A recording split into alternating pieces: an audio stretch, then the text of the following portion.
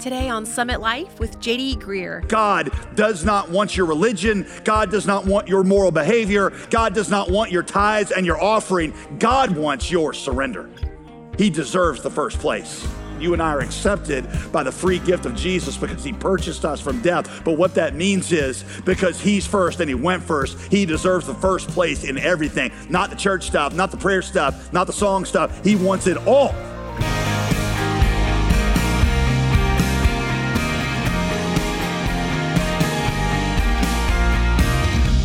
Welcome to Summit Life with pastor and teacher JD Greear. I'm your host, Molly Vidovich. You know, I think sometimes we view our faith as a bunch of check boxes on a list. We go to church on the weekends and check that box, pray at dinner and check that box, and move on with our day. But right now, Pastor JD reminds us that Jesus isn't one part of our life. He's first in everything. He's not only at the top of the list, he's actually the whole list. So that's what he titled today's message, First in Everything. Let's join with him now. We are in our fourth week of a 5-week series to the book of Colossians called First. Our hope in this season is that you will have a defining moment where you choose to put Jesus first in the area of your time, your talent, and your treasures. We are working our way through the book of Colossians because Paul's theme in this great little letter is that Jesus ought to be first in our lives because Jesus was first in creation. He literally created everything. He's God, so he's first in creation. Then Paul explains he went first in salvation. He sought us when we weren't looking for him. Therefore, Paul says he should be first in our prioritization. Jesus is first. He went first. Therefore, we should put him first. Today, we're going to see how Paul instructs the Colossians to put Jesus first in the 90% of their lives that don't take place in church, or they don't really have any religious overtones whatsoever. The first part of Colossians 3, what we saw was that Paul explains that the Colossians thought of their lives in buckets. Okay, so think of this as, we're going to call it the Jesus bucket here. And that's the bucket that, eternal salvation goes in. And man, Jesus is important in this bucket. You got to have him in the right place. But then they had the everything else bucket, and that was all the things outside of religion: job security and prosperity and satisfaction and success in their relationships. And it's not that they kicked Jesus out of these things. It's just that they thought of him as not that relevant when it came to those particular questions.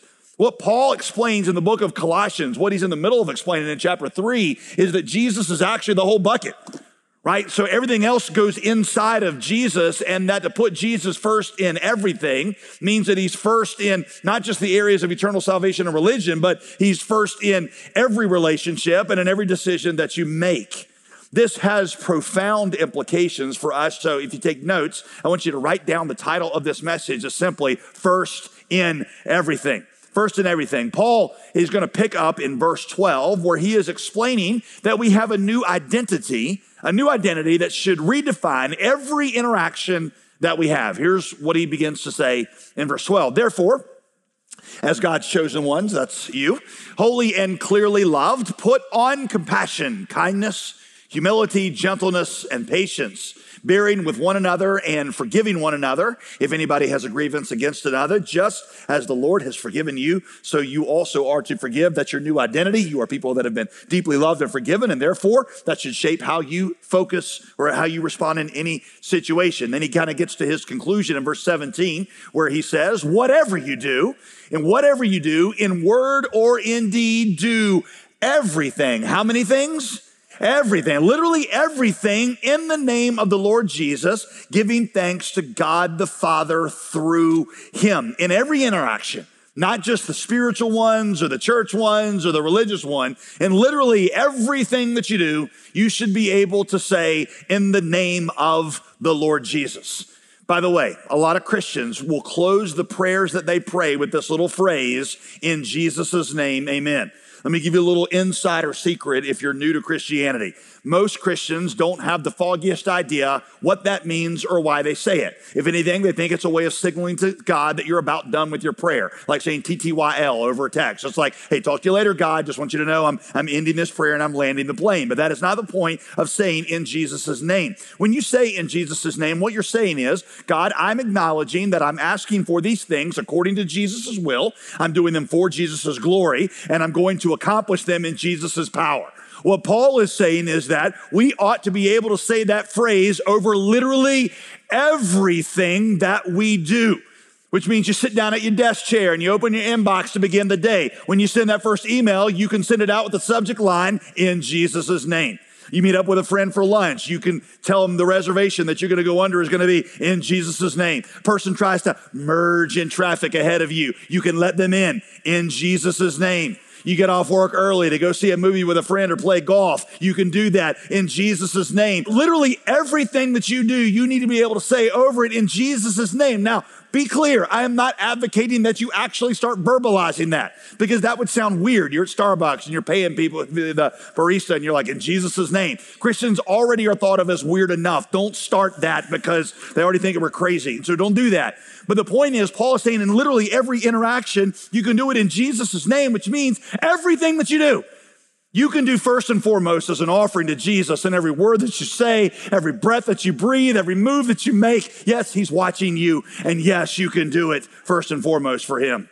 Paul then goes on to unpack what that looks like in a series of, honestly, rather mundane, typical relationships that every Colossian would have had in their lives and that you have in your life, or most of them at least. You got wives with husbands and husbands with wives, then children to parents and servants to masters and masters to servants and employees to bosses and bosses to employees. Basically, everybody, as a friend of mine says, everybody is going to participate in these kinds of relationships. And the point is, every interaction and every second of these relationships is done first and foremost to Jesus. You might look like you were doing things for that person and to that person, but you're actually doing those things first and foremost for Jesus, because in your life, you have an audience of one, and he is the first person you respond to in anything. So he brings this section to a really powerful close in verse 23 when he says, whatever you do, do it from the heart as something done for the Lord and not for people, knowing that you will receive the reward of an inheritance from the Lord, because you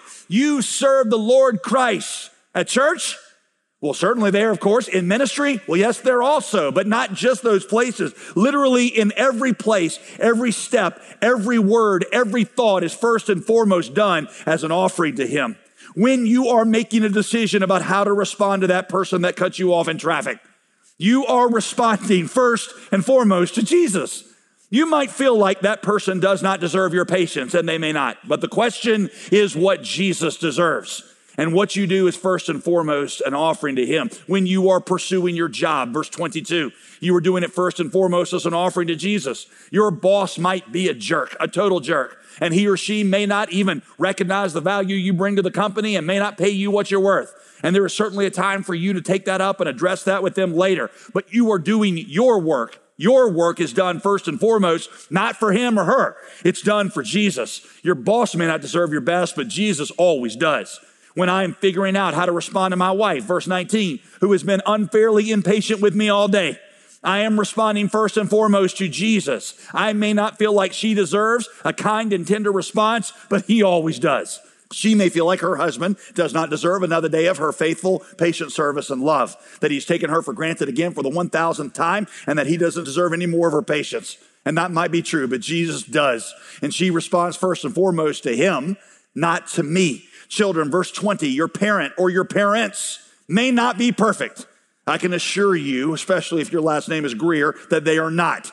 They are not perfect, but they are the God-appointed authority in your life at this time. And what Paul is saying is how you obey them and how you respect them is how you respect and respond to him. You respond to him first and foremost, and only to them secondly. By the way, please understand that none of this that I'm going over is instructing you to stay in some kind of abusive relationship.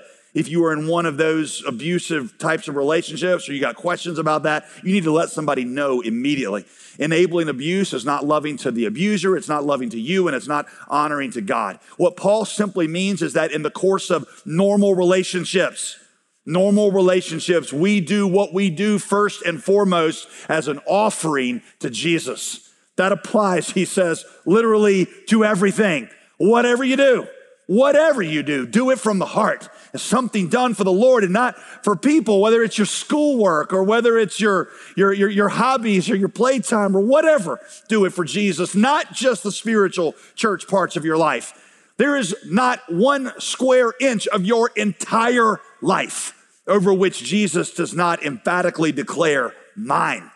I've told you before the dilemma of many people trying to figure out what it means to serve Jesus in their jobs. And sometimes they come up with just some really crazy ideas. I think I've told you before, 2004, Wall Street Journal article, an American Airlines pilot went down with his church on a mission trip to Guatemala and man just got all fired up for Jesus.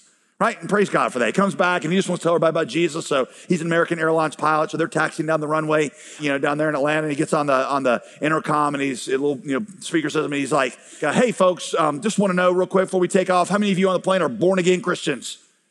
Handful of people sort of, sheepishly raise their hand. He's like, great. He's like, can't see you, but I'm sure there's some of you on the plane. He goes, well, I got a question for the rest of you.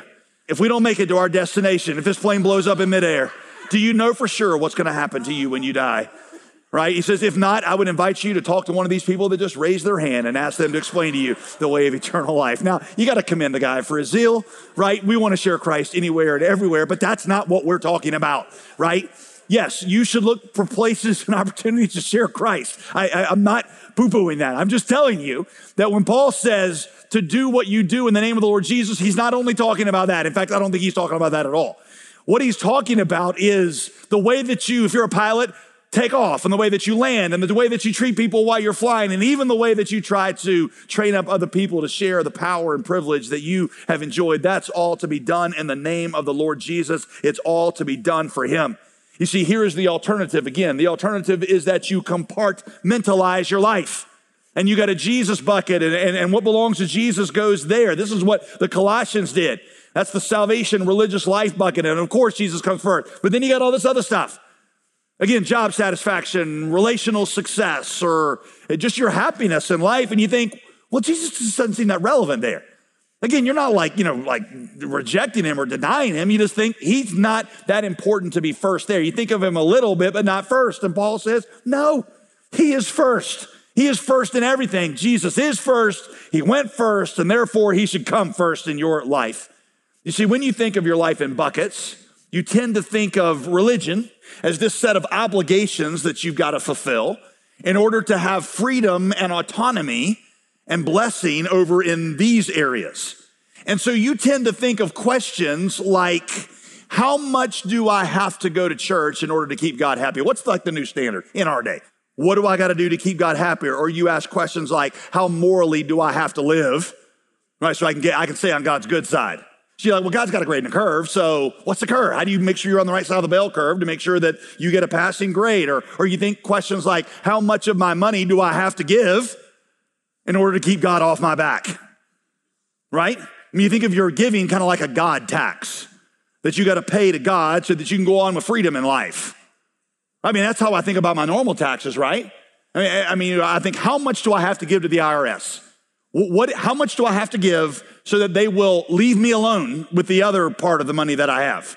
And that's how people think of when they think of this Jesus bucket over here, so they got freedom over here. And Paul says, no, Christ owns it all. Because Jesus is first and he went first, and because he saved you, therefore you ought to be doing his will, and he ought to be coming first as much in these areas as he is in this one, because ultimately everything is done in the name of the Lord Jesus. It is first and foremost as an offering to him. You live for an audience of one. You respond to one person. He is first. He went first. Therefore, he should be first in everything. There's a story in the Old Testament of a man who exemplifies this buckets approach to God. It is a man that you may recognize his name. In fact, he shares a name with the author of Colossians. Paul's previous name was Saul. And I can't prove to you that Paul was thinking about Saul when he wrote Colossians chapter 3, but he certainly could have been, because Saul exemplifies what Paul is writing against here in Colossians chapter 3. Saul's story is a very tragic one. He was the first king in Israel. It actually started out pretty awesome. He was chosen to be king because he was super good looking and because of his upstanding moral character. He had a great reputation. He literally stood head and shoulders above everybody else.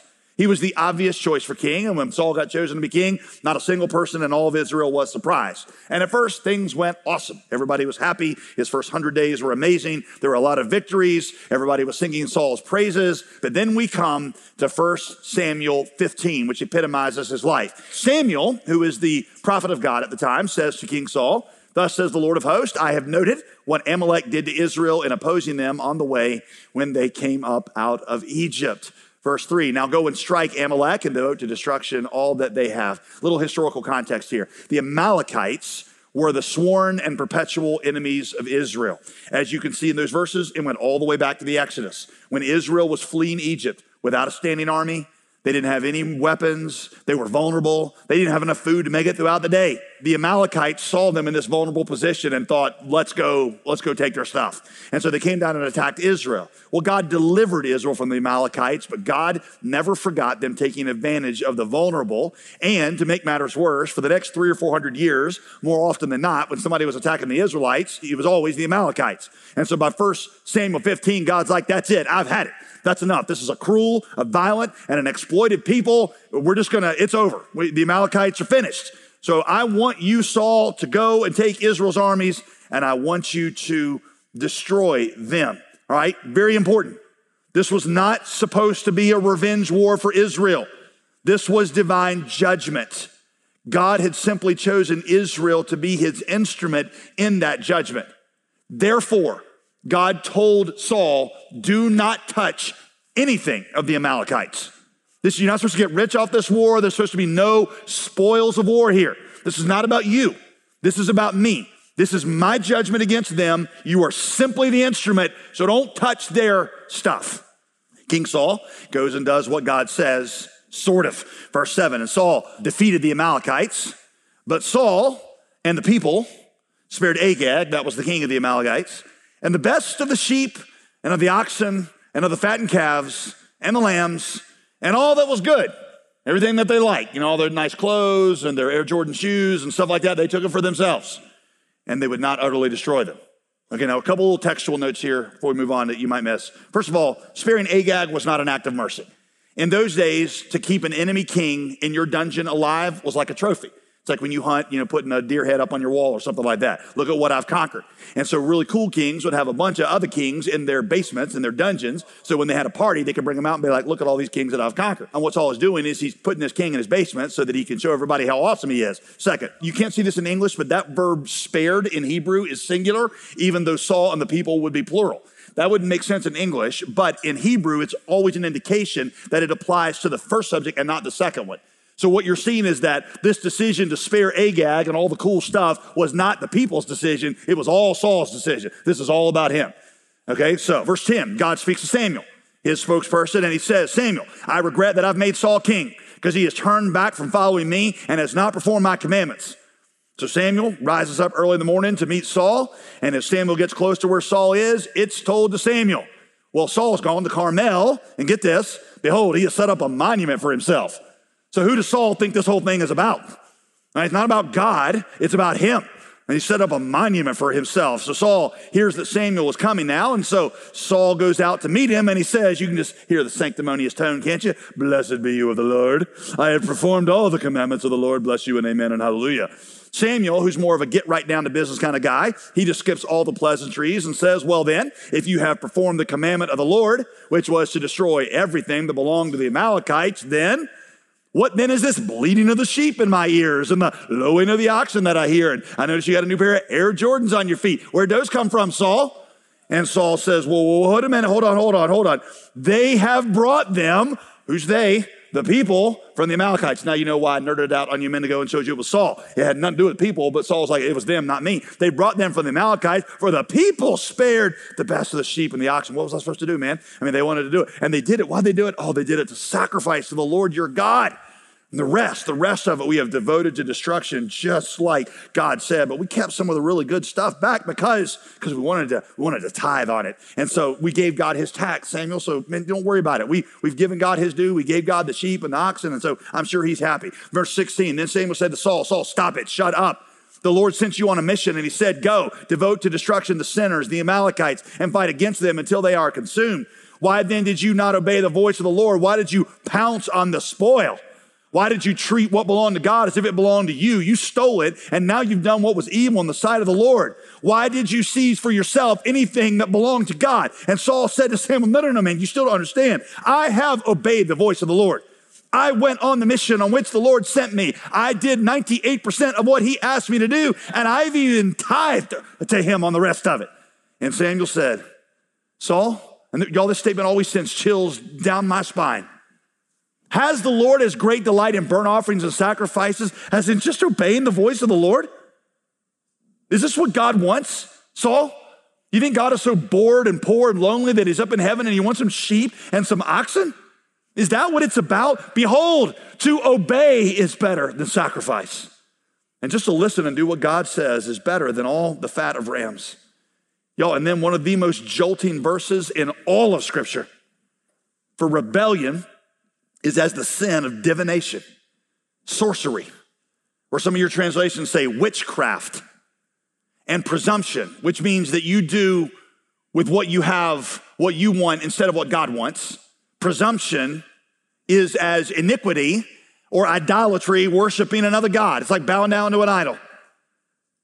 I want you to let this sink in for a minute.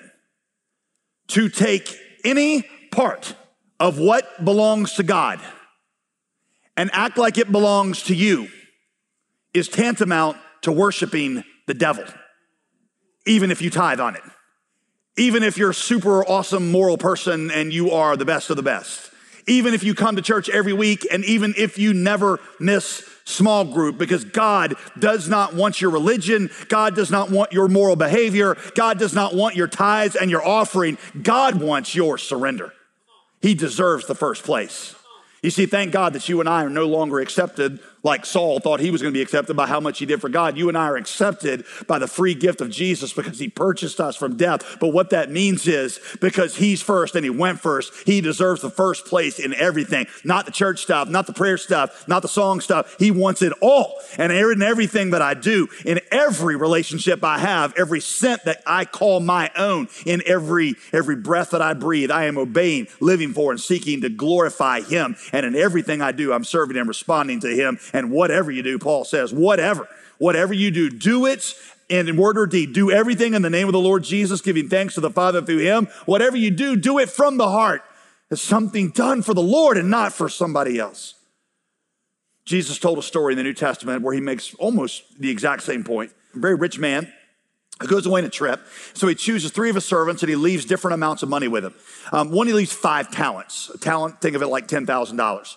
So he leaves $50,000 to one guy, 2 talents to the next guy, that's $20,000. And one guy, he gives $10,000. And he says to all of them, I want you to take this and I want you to invest it in my kingdom. And I want you to, to multiply this money. And so the first guy goes and does what the master says, takes his 5 talents, turns it into 10 talents. And now he's got $100,000. Second guy takes his 2, turns it into 4. The third guy, who with the 1 talent, he's scared because he's afraid he's going to lose the money. So he digs a hole and he buries it. So the master comes back and he gets from the first guy the 10 talents and he says, well done, good and faithful servant. You did with what I want you to do. Says the same thing to the second guy. Comes to the third guy. Third guy digs up his stuff, hands it back to him. What Jesus says has always deeply disturbed me. The master looks at this servant and he says, you wicked servant. Here's my question. What wicked thing had he done? All he did was take the money and give it back. The only conclusion that I can have, or you can have, is that there's more than one way to be wicked in the kingdom of God. Listen to this.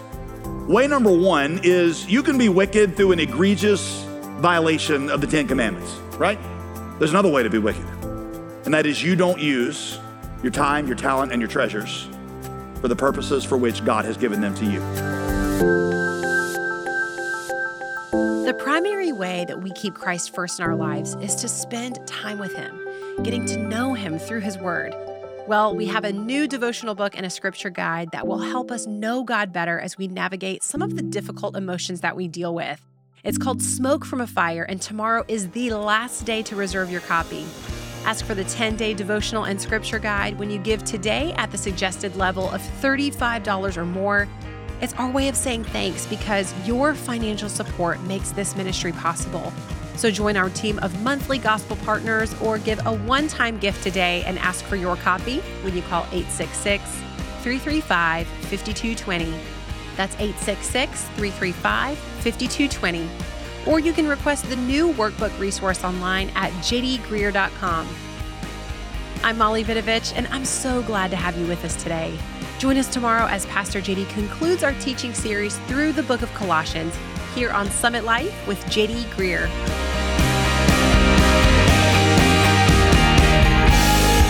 Today's program was produced and sponsored by JD Greer Ministries.